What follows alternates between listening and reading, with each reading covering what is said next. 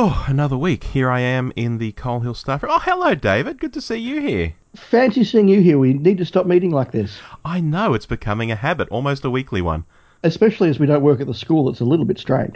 It is. I do get strange looks as I walk in, but But that's okay. The morning teas are good. they certainly are. Now, here we are to talk about Class Episode 3, but before we do, I think there's a bit of housekeeping to get through with regard to all of this fun class stuff that's going on at the moment. Yes, we're only into our third reaction episode, and already we're getting good feedback and linking up with people all over the world. So that's a good thing. Yeah, we certainly are. And for Australians who might be listening to this, or even New Zealanders, I guess, there is a class enthusiasts group on Facebook. It's the Australian Class Enthusiasts, or ACE group.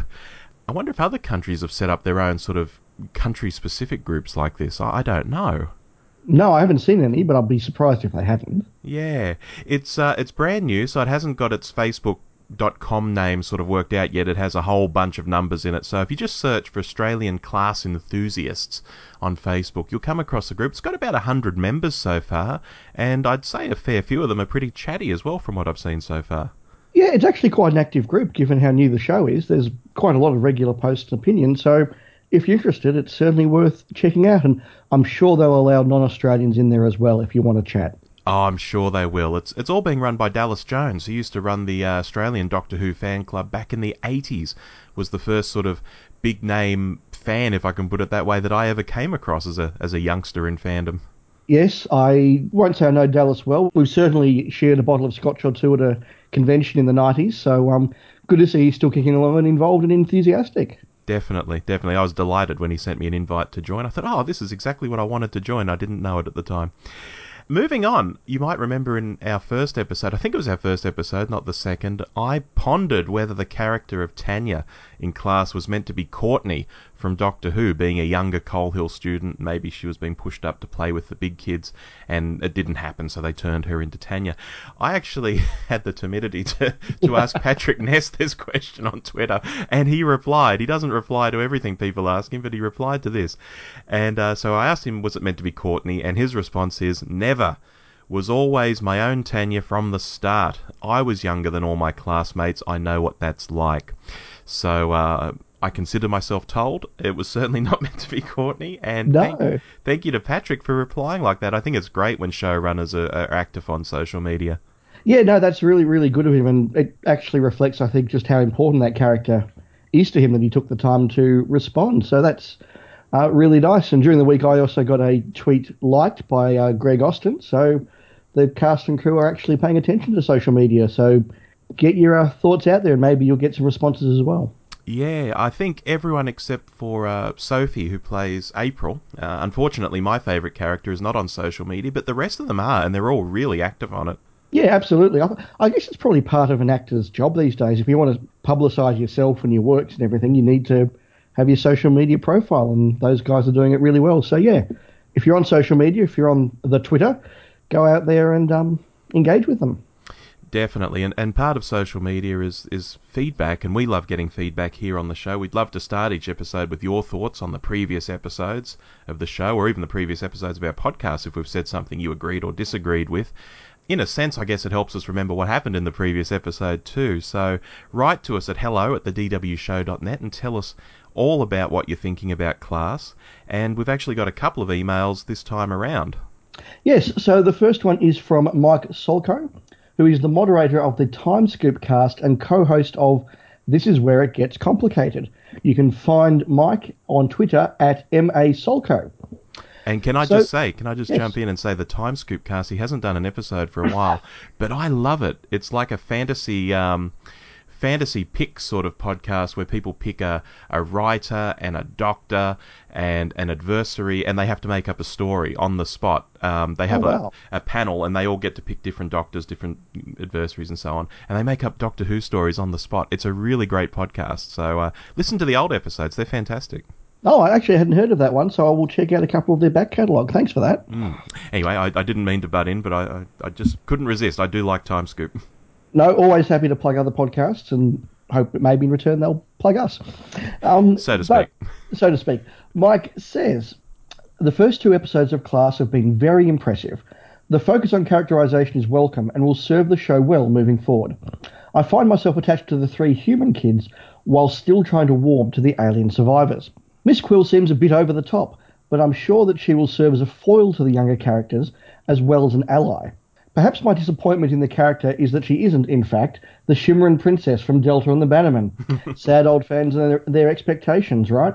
The one scene that absolutely hit the mark was Ram sharing the truth of the situation with his father, followed by his father's support. It was a touching scene that subverted so much of what we see in teen sci-fi horror shows. Regards, Mike. So I must admit I wasn't expecting it to be the Shimmering Princess, but apart from that, I agree with a lot of what he's saying, particularly the stuff about Miss Quill and about Ram. Yeah, absolutely. We mentioned both those things in our earlier episodes, so it seems Mike is on board with our thoughts there. Good. All right, the second email is from Renata Riveri, who I've talked to on Twitter for the longest time. You can find her at ALYSChan09. This is the first time she's ever written into one of my podcasts, however, so hello Renata. Here we go. Hi, it's Renata from Twitter. Here is my a bit long impressions on the first two episodes of Class. I saw some critics being way too harsh on the show. So first, I believe we have to keep in mind that Class is a young adult novel. It's about ordinary young adults facing extraordinary events, in this case alien threats, and of course it will also deal in large part with teenage drama. So, we can't really expect deep philosophical debates about life and the universe Doctor Who style. It will all be about the group of teens we met in the pilot, their lives, their dramas, all while being inserted in the context of the Doctor Who universe. And I honestly think Patrick Ness did a good job so far. Sure, the first episode felt rushed, like Ness is trying to fit too much into 50 minutes, evil shadow creatures, a quick view of our heroes' lives, creepy shadows everywhere, weird heart link between one of our teen heroes and the Shadow King, quick explanation of the two alien races, in a very clever way I might add, alien invasion during the prom, super badass Ram, a very familiar sound playing in the background, hi Capaldi, missed you so much, and the Doctor saves the day for now. All of that with lots of blood everywhere, including especially on Ram's face and shirt. Yes, too much for just one episode. It almost feels like a teenager going through hormonal changes, and now I'm wondering if that was on purpose. Haha. The second episode has a much better pace. It also has even more horror and gore, which was cool, and of course more fan service. Again, it's a YA novel. And good lord, poor Ram will be traumatized for life. Another person dying in his face, almost literally, and much more blood. This episode felt almost exclusively on his character, but I felt it was earned. He lost a dear person and a leg, which also affects a passion of his, football. Things, though, solved a bit too quickly, but we have only 6 episodes to go for now, so it was expected. Okay, and she makes some quick notes on both episodes. Nice that the series started with the prom night instead of leaving it to the final episode. Good point. Yeah, that's a very good point.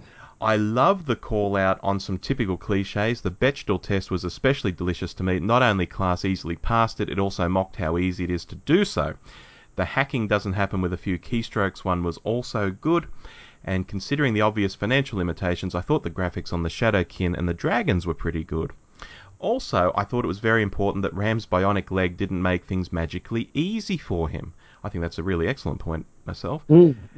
And I know Miss Quill is by far the least developed character here, as she is being used in lots of cliched ways, yet somehow I love her. I can't explain this. I just love how selfish and unapologetic she is.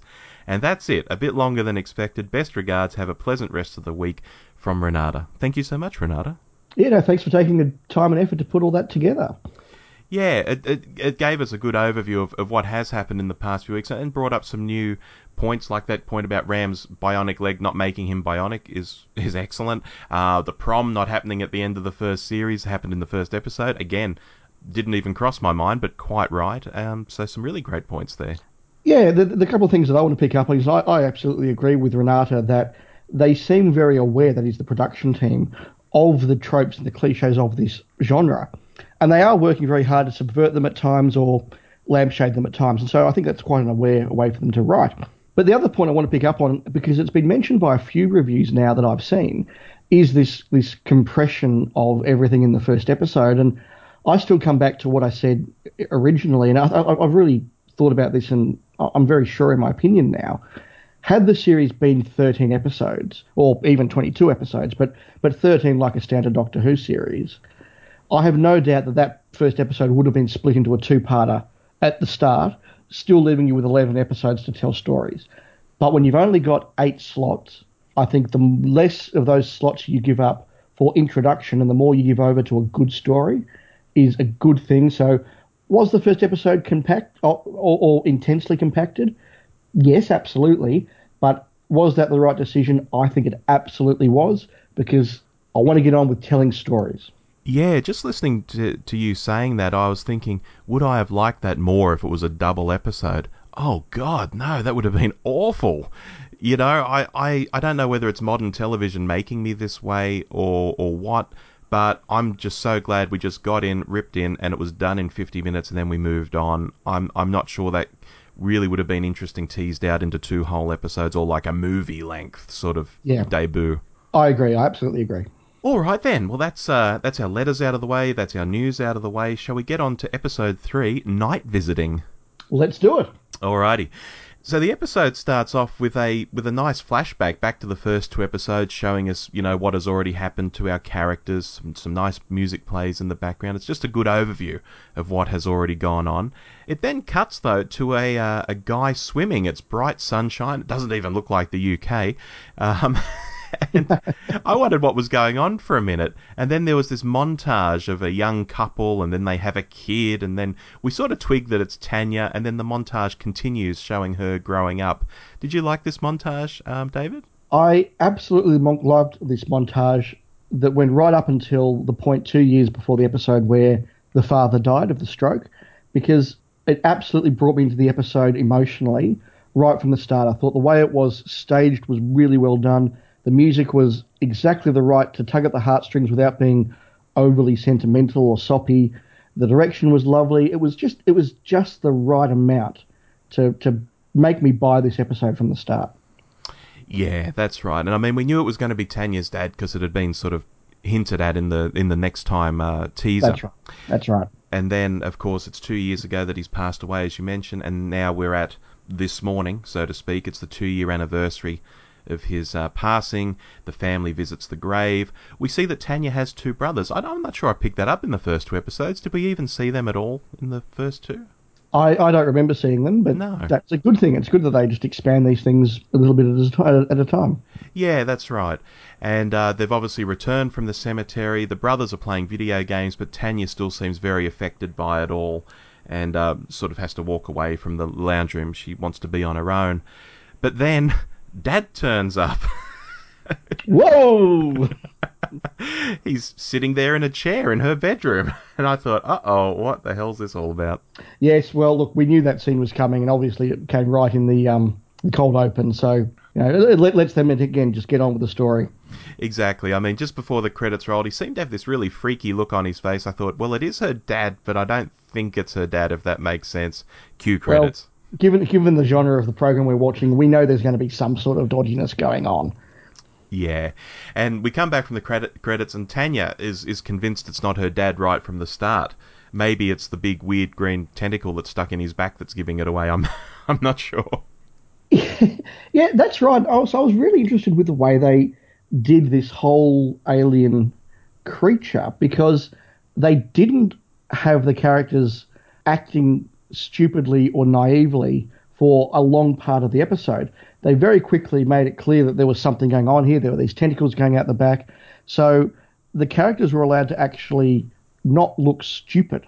And we didn't have to sit there and go, oh, come on, work it out. You know it's not your dad. They do know it's not their dad, but they still, at some level want to believe or want to know what's going on. And you see that with the way that Miss Quill reacts with her sister. You see it very clearly with the way that Ram just knows that it's not going to be his former girlfriend. And so they get, again, to the meat of the story without making our characters look dumb. And I really liked that approach.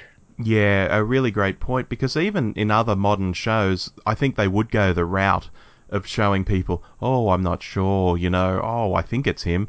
And it's like, no. And as you say, you're thinking, no, don't be stupid, it's not. That's right. But here, yeah, they cut straight to the chase, and that's great. And then we have this really interesting camera shot. Well, it's not a camera shot, I guess it's a CGI shot, where we follow the big tentacle attached to Tanya's dad, and it goes all the way back to Coal Hill Academy, so we know instantly that this is coming through that rift, that tear. Yeah, so if I could perhaps jump in and make probably one of my couple of really large discussion points for the episode. Absolutely. My big note on this episode was that it was very good and I enjoyed it, but I don't know how well it's going to hold up on repeated viewing. In that everything about the Lankan alien does work. They use enough lines to get around some of the absurdities of it, and they rationalise all the reasons for it to work. But some of it does seem a little bit forced.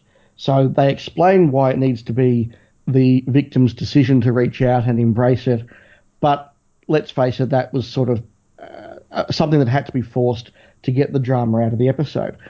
That's fine, and it worked once. Again, watching it multiple times, I don't know that it will. The other big problem I had is, where are the authorities? It's just slightly too big a leap for me to assume that every single policeman, every single emergency services person, anybody from the military or from unit or whatever, they're all immobilized. Nobody else other than our three protagonist children has noticed these tentacles in the streets. And, where was the population of Coal Hill? Yes, to give a Doctor Who example, it had a whiff of In the Forest of the Night about it. Yeah, just a little bit. And that's a shame. Again, I was able to sort of ignore it and move on and enjoy the story because I was enjoying the story. But I wonder if these are just little points that, when you're not seeing it for the first time and engaging quite that way, it will detract from it longer term. I don't know, but it was my takeaway from it. Yeah, the tentacles had bailed up and knocked unconscious a lot of people. We saw that. But to believe that it had done that to everybody, and especially people from out of town, further away, the whole country, I'm not sure about that. Yeah, surely there must be somebody else somewhere, given that all of our main characters weren't affected, other than Tanya, who was stuck in a bedroom and still wasn't affected. Yeah, that to me was just a little bit too much, and that's probably the weakest point of the story, I suspect. All right, going back to the plot, Mitesh turns up at Charlie and Quill's place. Quill answers the door with alien invasion or teen angst, which I thought was actually a killer line. I love that line, and the way that Miss Quill delivers these one-liners is really, really good. And I'm slowly warming to her because of that. Yep, she does a few things in this episode where I actually enjoyed it more than thinking, was that trying too hard? So I might be on board with that bandwagon too. I might be warming to Quill as well. I might not be fully there, but I'm getting there. No, that's good. That's good. I'm the same. I'm getting there with Miss Quill. Yeah, we have a few scenes with the characters here. Obviously, Mitesh turning up there is because he's been kicked out of home, as he tells Charlie. Meanwhile, Ram is calling Tanya on Skype, but not having any luck, so he tries April. When he calls through, April has been playing the tune called Nightvisiting on her violin, hence the name of the episode. He asks her if she's seen Tanya. She hasn't. And then he wants some help with his physics homework. Yeah, that's a reassuring little moment that, they actually do go to school and do homework. It's a nice reminder of that. It is. We cut to Quill, who's reading The Hunger Games, and she asks out loud, did this really happen? With genuine interest. And again, I thought, that's a great line. I'm enjoying this character more and more. Yeah, again, I chuckled at that one. That was quite clever. Then there's a knock at the front door, but no one's there. Then a knock at the rear door. Something's going on. Ram's getting a knock too on his window while he's talking to April. He points out to April that he's a floor up, so a knock on the window is pretty damn odd. What's happening? Well, a blonde woman turns up and starts talking to Quill. She calls her Andreth, so we now know that her first name is Andreth. I'm not sure that her surname is Quill. I think that was the name of her race. That's right, yes. But yes. we learn that her name, or at least her first name, is Andreth. And there's a few scenes cutting very quickly here. We cut to Tanya's mum. We see that she's wrapped in tentacles, but Tanya's not noticing. We come back to the Skype call, and Ram's girlfriend appears in the room, which you were prefacing earlier that this happens. Ram freaks out, runs from the room. April's left on Skype looking at this formerly dead student now standing in the room. And we've talked about video stutter, so I just want to highlight here, they used video stutter to great effect. She jumped from standing in the room a bit back from Ram's PC to then suddenly being right in April's face on the Yes. screen. Which Yeah, that was a lovely little jump cut there. But that scene again was important because April instantly saw that this person had a tentacle coming out of their back because she was looking at them from a different angle. So again, it just moved the plot along. April now knows exactly not exactly what's going on, but that something is going on. Definitely. Now, Tanya, who's previously walked out of her bedroom and saying, I can't deal with this, and just walking away from this strange tentacle-backed man in her room, comes back in and asks her dad why he's returned for her, and he says that she has the strongest pull for him. And I guess that ties into her being the most deeply affected in the earlier scenes. You know, she's come back from the cemetery, and while the brothers just play video games, she's still thinking about it and so on. So she does have the biggest, I guess, psychological issues perhaps with what's happened with her father. So they have this interesting conversation. Meanwhile, we learn the person with Quill is her sister, again, that you mentioned, and these people, this race is called the Lankan. They gather souls. And back with Tanya and her father, he's saying to Tanya, if you take my hand, I can ease your pain. When it's your time, of course, many years from now, you'll be able to find me if you just touch my hand now, which sounds a bit dodgy.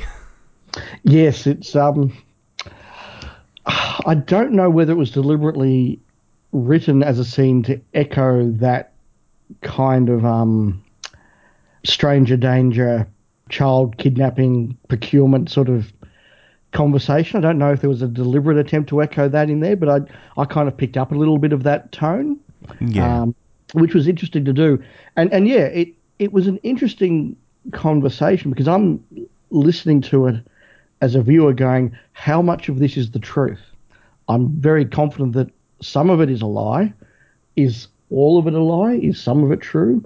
And that was where I was engaging with the story going, okay, let's actually see where this is going. And I think that Tanya was going through the same thought processes as well, which meant that we were able to actually relate to her as a character.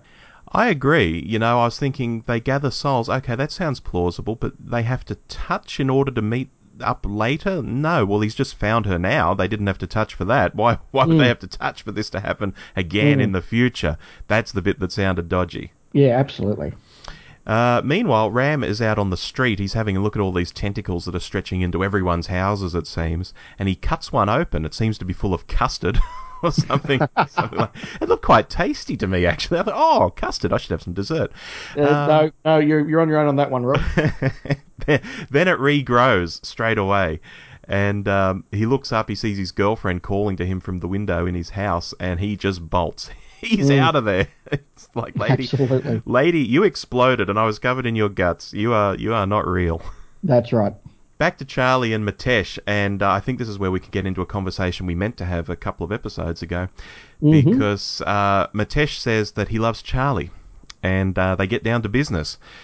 Now, going back to the very first episode where Mitesh kissed Charlie, and we had Charlie asking April, was it appropriate to ask Mitesh to the prom, and all of this stuff, I had the thought, and I think you felt similarly, and this is probably what we'll discuss now, as to whether Charlie is meant to be gay or gender fluid, or just doesn't know how things work on Earth, so he's just going along with the flow, and someone wants to kiss me, that sounds pretty good. You know, what do we think, especially now that we've seen episode 3 and it does seem to be going more in a particular direction? What's your take on this character of Charlie? Yeah, so I was also like you, a little bit interested / concerned about this. I had noticed when Patrick Ness made the comments a few months ago about the fact that there would be a character, he used the phrase that would be in a same-sex relationship or something. He didn't outright just say there would be a gay character. And I wondered if that passing of the terminology was going to mean something. And so when I did see the way that it was handled in episode 1, I thought exactly what you did. They're actually going to go down the path of, well, he's not actually gay. He's just an alien, so he doesn't know that there are these, some people are straight and some people are gay, and he's just da-da-da-da-da-da-da. It's kind of like they had their cake and ate it too with Captain Jack. in season 1 of Doctor Who, where, well, he's not actually gay, he's omnisexual, and from a time when we don't have these hang-ups, and so he's going to have male lovers, but it's kind of not the same. It's there, but it's not quite there. It's sort of fallen a bit short. But they seem to have actually not done that, and he's entered a relationship with Matthias, and they haven't had to make any comment about it. They've just said, well, they've just portrayed the relationship, and it's between two young men. Yeah, that's right. It does seem to be just going down that same-sex path. He's not gender fluid. He's not confused. He's totally knows what he's doing, it seems, as of this episode. So that answers absolutely. the question. And certainly Matthias does. I mean, Matthias is a human gay young man. Oh, absolutely. Yeah.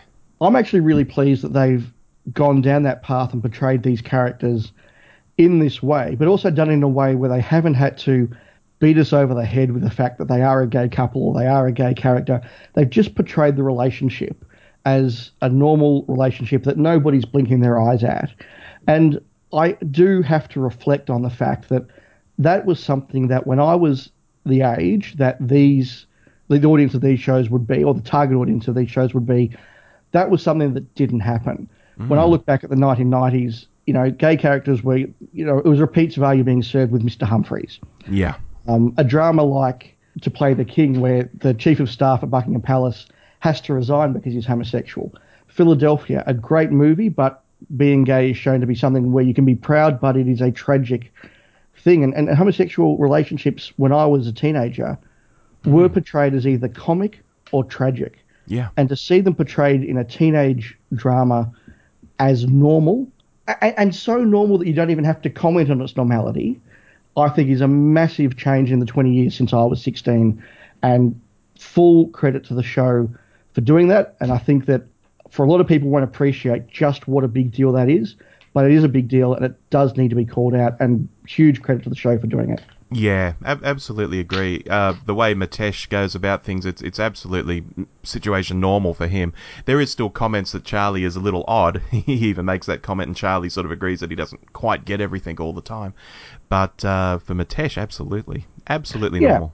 But at the same time, with Mitesh, he still clearly is having issues with his parents who are deeply religious, and that is a situation that many young gay men are going to have to confront with their parents. So I think this will resonate for that audience in a really important way. I think that, Doctor Who was quite groundbreaking in showing some of this stuff early on, but it always just shied away from going the whole way, so to speak, because it was a family show with young kids. And of course, Russell T Davies was very proud of putting in those sort of messages, but making sure that the younger kids watching Doctor Who were not beaten over the head with it. Class doesn't have to do that, and it's grabbed that baton from Doctor Who and taken it the next step, and really, really well done. Absolutely agree on all counts. Now, while we're away from the plot for a moment, the person playing Quill's sister looked so familiar to me the first time I watched this episode, and then the second time it was maddening, so I actually paused iView and went away and looked her up. Her name is Anastasia Hill, and she's been in tons of stuff quite recently. She's been in The Tunnel, The Missing, Prey, all sorts of stuff. But as I dug back through, I realised where I know her from. Yes. Did she seem familiar to you at all? Was she sort of pinging something in your head like, oh, where do I know this person from? No. It's pretty obscure. It's a show I think most of us watch, but it is pretty obscure at the same time. Go on. She was in an episode of Red Dwarf in Series 5. She was in the Back to Reality episode where the crew of Red Dwarf come out of the Red Dwarf Total Immersion game and a new crew go in. So this is while Dwayne Dibley and all the other characters are now back to reality. They see the other crew go in and they start watching their adventure on the little screen and seeing how it's meant to be played, how it's meant to be this big space opera and lots of fun and all of this. And is she Kochanski? She was Kochanski in the other crew of Red Dwarf. Well, you're right. That is obscure. I remember faces. I do remember faces, and that was hers. Well picked. Very well picked. Yeah. Moving back to the plot, Ram observes a mother out on the street, a very old mother, talking to her son. The mother must be, I don't know, 70 or 80, and the son's 50 or whatever. Yep. And he's saying he didn't get a chance to say goodbye, and she says, well, take my hand. This is obviously the deal that's being given to Tanya in her bedroom currently. And as soon as he takes her hand, he's yanked away, just zoom, yanked out Yes. of the frame. Yes, so this leads to that little bit that isn't quite resolved, which is that we're never quite sure exactly what the Langton says is true, and therefore we're never quite sure what it actually did want these people for. Did it want them just for their souls? What happens to the bodies? Does it eat the bodies? We get a hint of it in the climax. But this is, again, a difference to Doctor Who, because there is no Doctor character to turn around and say, well, actually, the reality is that it was this, this, and this. Or even to go back to the Buffy references, there's no Giles character who suddenly finds the right part of the book and says, oh, well, it turns out that what the Langton really does is this, this, this, and this. The kids just go, well, I don't know. And it is unresolved, and it shouldn't be resolved, because in the real world, it wouldn't be resolved. So, yeah, I kind of like it being open-ended, but it is open-ended. Definitely, and it's another clue that what's going on with Tanya, you know, these Lankan aren't quite as they seem. And we get a couple more scenes of Tanya and Quill both being tempted by their respective people, Tanya's dad and Quill's sister. Mm-hmm. Meanwhile, Ram now goes running around the streets like an absolute maniac. We have these really quick shots of him running down streets and running down another street. Now he's running down another street. And there are tentacles everywhere. We get the sense that this is really spread out across the city. And there are lots of people tied up, unconscious or dead on the ground with these tentacles wrapped around them, just like Tanya's mother is currently. And we wonder, are they dead? What's exactly happening with them? Because they aren't being tempted by anyone. They're just being tied up and knocked out. It's a bit spooky, actually. It is. It's quite effectively done. And I have to say, the way this whole thing is shot is actually really, really effective. And the use of light, or lack of light, is really, really well done.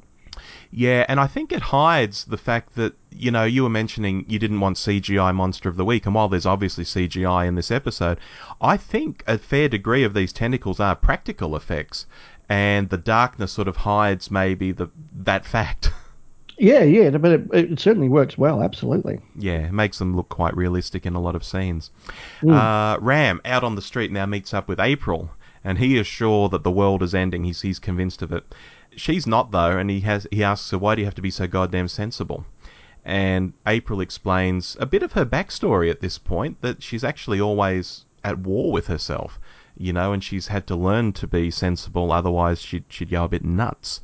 And there's another scene coming up where we learn a bit more about that, where April gives more of her backstory about her focusing a dad, obviously this guy who tried to call her at the end of the last episode. He played the fiddle. That's where she gets playing the fiddle from and liking folk music. He was always on tour. He was an alcoholic. And then he tried to kill her and her mother by running his car off the road, which is why her mum's paralysed. He went to prison. April got lots of therapy, and this is why she's a little broken and always at war with herself, and that's why she keeps this, I guess, almost a facade of being so normal and sensible, because otherwise she'll just crack. Yeah, no, a lovely scene, one that expands April's character quite well, and one in which the actress played it really, really nicely, I thought. She did indeed, and I mean, I've liked the April character from the start. This made me like her more. Yeah. Towards the end of this little speech, it got a little teenagery when she said, you know, she felt that the people trying to help her, the therapist, treated her like glass. And she says, but I'm not glass. And of course, then they make out. Yeah, look, that's just one of those things that if we're going to watch a young adult show, we're going to get young adult moments, and that's fine. It's harmless. Yeah, it is. Tentacles now appear in Charlie's room, and they sort of half form into his parents, but then they disappear completely. And he gets up and he says to Mitesh, "Did you see that? That was my parents." Mitesh says, "Do you often see your parents after sex?" Yes. Anyway, Ram and April continue on. They find the source of the tentacles, particularly the big tentacle that seems to be connected to Tanya specifically, coming out of the school. And Ram says, "Why is there only one?" Which I thought was weird, because there are hundreds of tentacles. but I think he just meant, why is there only one big one? Yeah, that didn't quite work as they intended, I'm afraid, but I got it. I'm confused, though, because Tanya's situation isn't entirely unique. I mean, she has this big tentacle attached to her and she's being tormented, she's being tempted. But other people are being tempted, like that man on the street, and like Quill, and obviously the girlfriend turned up for Ram. So it's not like Tanya is specifically... Oh, I'm confused. Can you make any sense of this? Look, I think we have to accept the idea that there is a master branch and that it's sought out Tanya because her pain is the strongest in the area. That to me is a bit of a leap. It's explained in the plot, it's justified in the plot. Is it easy to swallow? No, not quite. And that's, I think, the common theme with a lot of this episode. It does work. Like the right lines are there to make it work. It is just a little hard to swallow some of the more extreme elements of this, such as that Tanya is the one person in that whole suburb who, has lost a father and is really upset about it. Mm. Okay, it's sci-fi, it's sci-fantasy. You take the rough with the smooth on that, I guess. But it is a big leap. Oh, it certainly is. Meanwhile, we have more temptation of Tanya, more temptation of Quill. At this stage, though, Charlie comes downstairs with Mitesh to see Quill, talking to her so-called sister. And now that he is technically under threat, she can attack her sister. She's obviously under these rules where she can't attack people unless he's under threat. And Yes.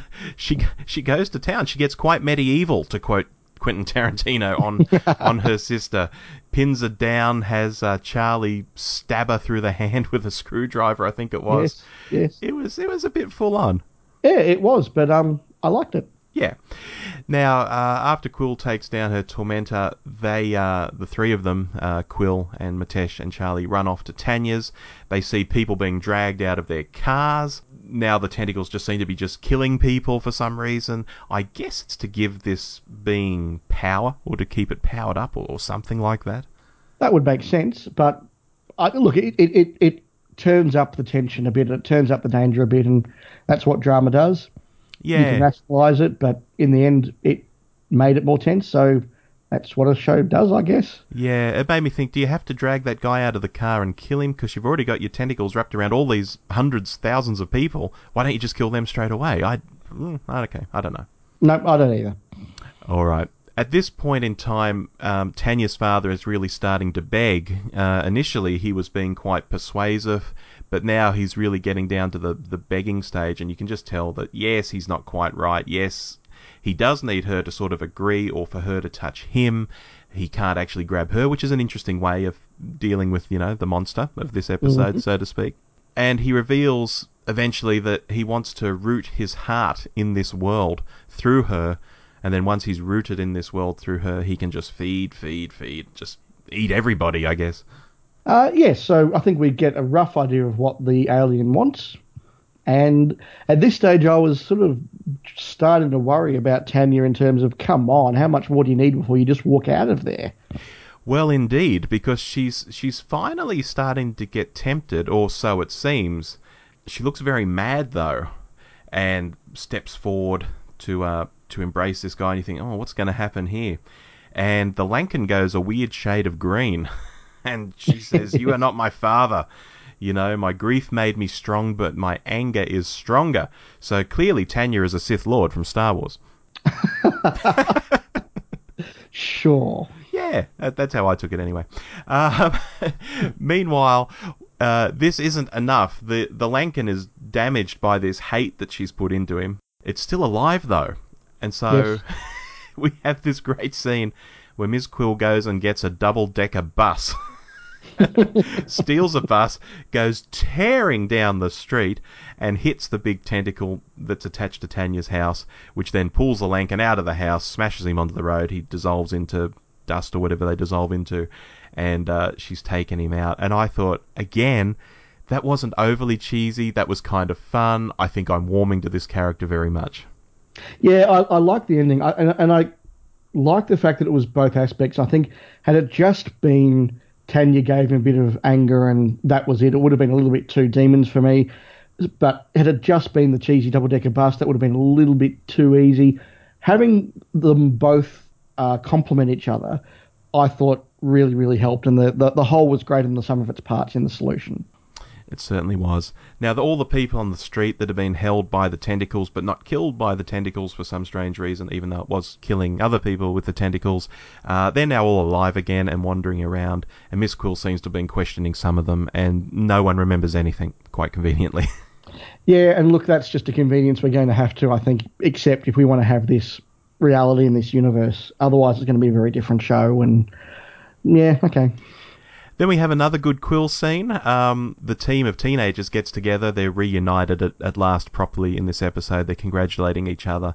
And Quill is looking at them with this curious look on her face, almost like she would like to be part of it because she's standing apart from them. And she has a very wistful look on her face, but then I think one of them mentions, oh, now we're a team. And she says, oh, that makes me want to vomit. And she walks off. So she's the same old Quill underneath. Yeah, and I did like your reading of that because I thought the same thing. I thought there was a part of her that did sort of feel a little bit isolated from the group, and maybe inside she does feel that way, but at the end of what she just has that lovely line that I think for any older people watching it who are a little bit cynical about the YA teen angsty stuff, they'll go, yeah, good on you. Exactly right. At this point, the team's broken off from each other. They're walking home. Ram makes April an offer to, come over whenever you like, after they've had this snog earlier in the episode. But she's a bit coy about it, and he retreats a little. Says, "Oh, I didn't mean it like that. I meant the folk music sort of thing." I thought that was really well written because it was the classic, young lads come over whenever you want, and if she took that the way he wanted, it would have meant that. When she backs off, no, I didn't mean that. Let's face it. I think lots of us have had conversations like that a few times. Yeah. He could have said, Netflix and chill, and it would have fitted right in. Matesh, we now learn, will live with Charlie and Quill, which is interesting. So he's sort of being drawn into the group. But is he really a full part of the group? Is he going to become a sacrificial lamb in a few episodes? I sort of worry for Matesh in this situation. Yeah, it's interesting because he is part of the gang in that he knows what's going on. He knows the aliens are going on. He's with them, but he's not one of our regulars in terms of what the PR has told us and the opening credits and everything. So yeah, I don't know where that's going to go. Is he just going to rock up when he's needed? I don't know. Well, it makes me think, I don't want to think too far ahead at times, but he's the love interest. I have mentioned in the past that maybe Charlie has this burning ball of hate inside him. What could cause that ball of hate to come out? What if something happens to Matesh? It's a reasonable conclusion, yeah. Alrighty then, what have we got left in these notes? Tanya and her mum then start talking about her dad, and they look at, a picture of him. I think it's taken during the pool scene that we saw at the start of the episode.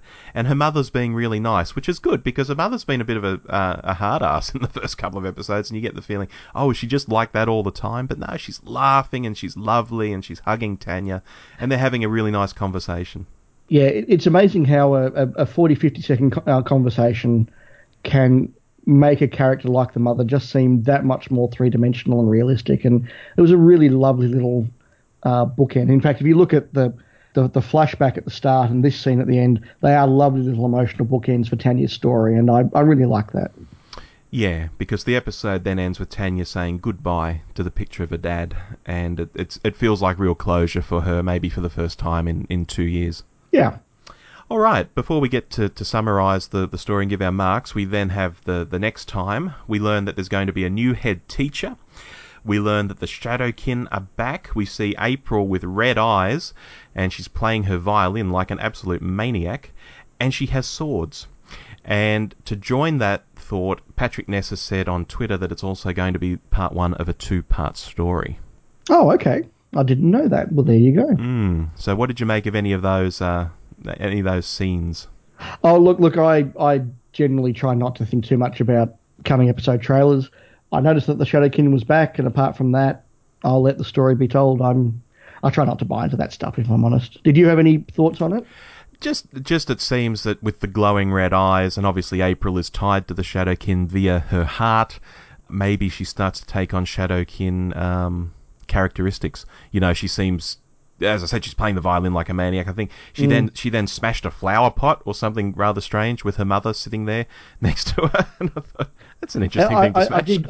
I did wonder if it's a little bit not Buffy but Harry Potter in that Harry has got the link to Voldemort through the scar or whatever it is, and sometimes one can influence the other. Maybe there's a bit of that going on. I think you might be right.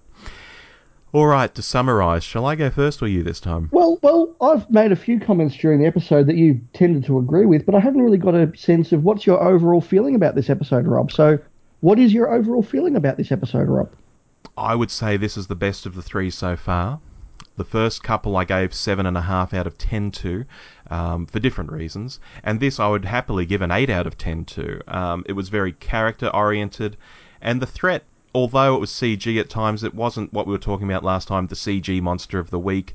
It looked practical in places, and it wasn't overly used. It wasn't on screen talking like a monster. It was talking through real people, maybe like when the angels in Doctor Who talked through Angel Bob, when they took on a corpse to talk through.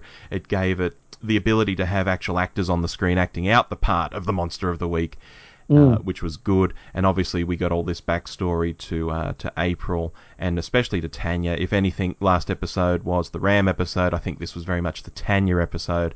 Now it looks like we're going to have a double episode that might be the April episodes. It's great, and a really, really good episode. In fact, any of you out there who are listening to us but not watching the episodes, and there's some of you who are doing that, watch this episode. It was really good. It's still a young adult story. There's still the scene where they kiss, but there was so much more to it, psychologically and plot-wise. It's well worth your time to watch. Yeah, look, I agree with much of what you've said. I really enjoyed the episode, particularly the first third. I thought was really, really good. And I do want to echo what you said about it not fulfilling our fear of it being CGI Monster of the Week.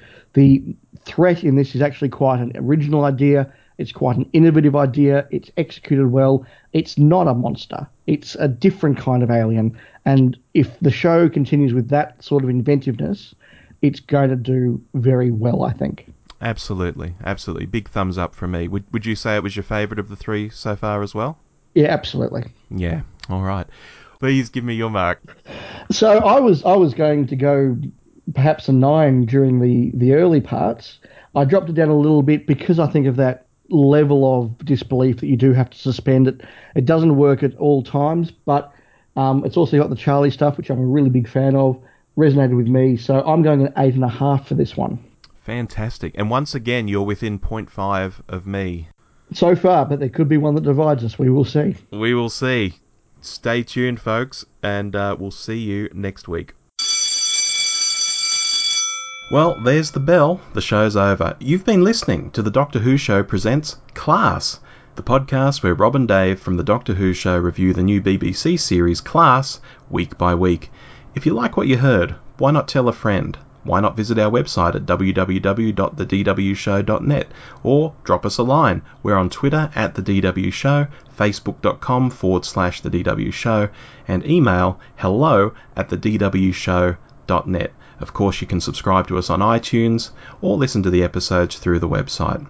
The Doctor Who Show and all of the programs on our feed are by fans, for fans, and are also free. That means free of charge and also free of adverts. We'll see you next time.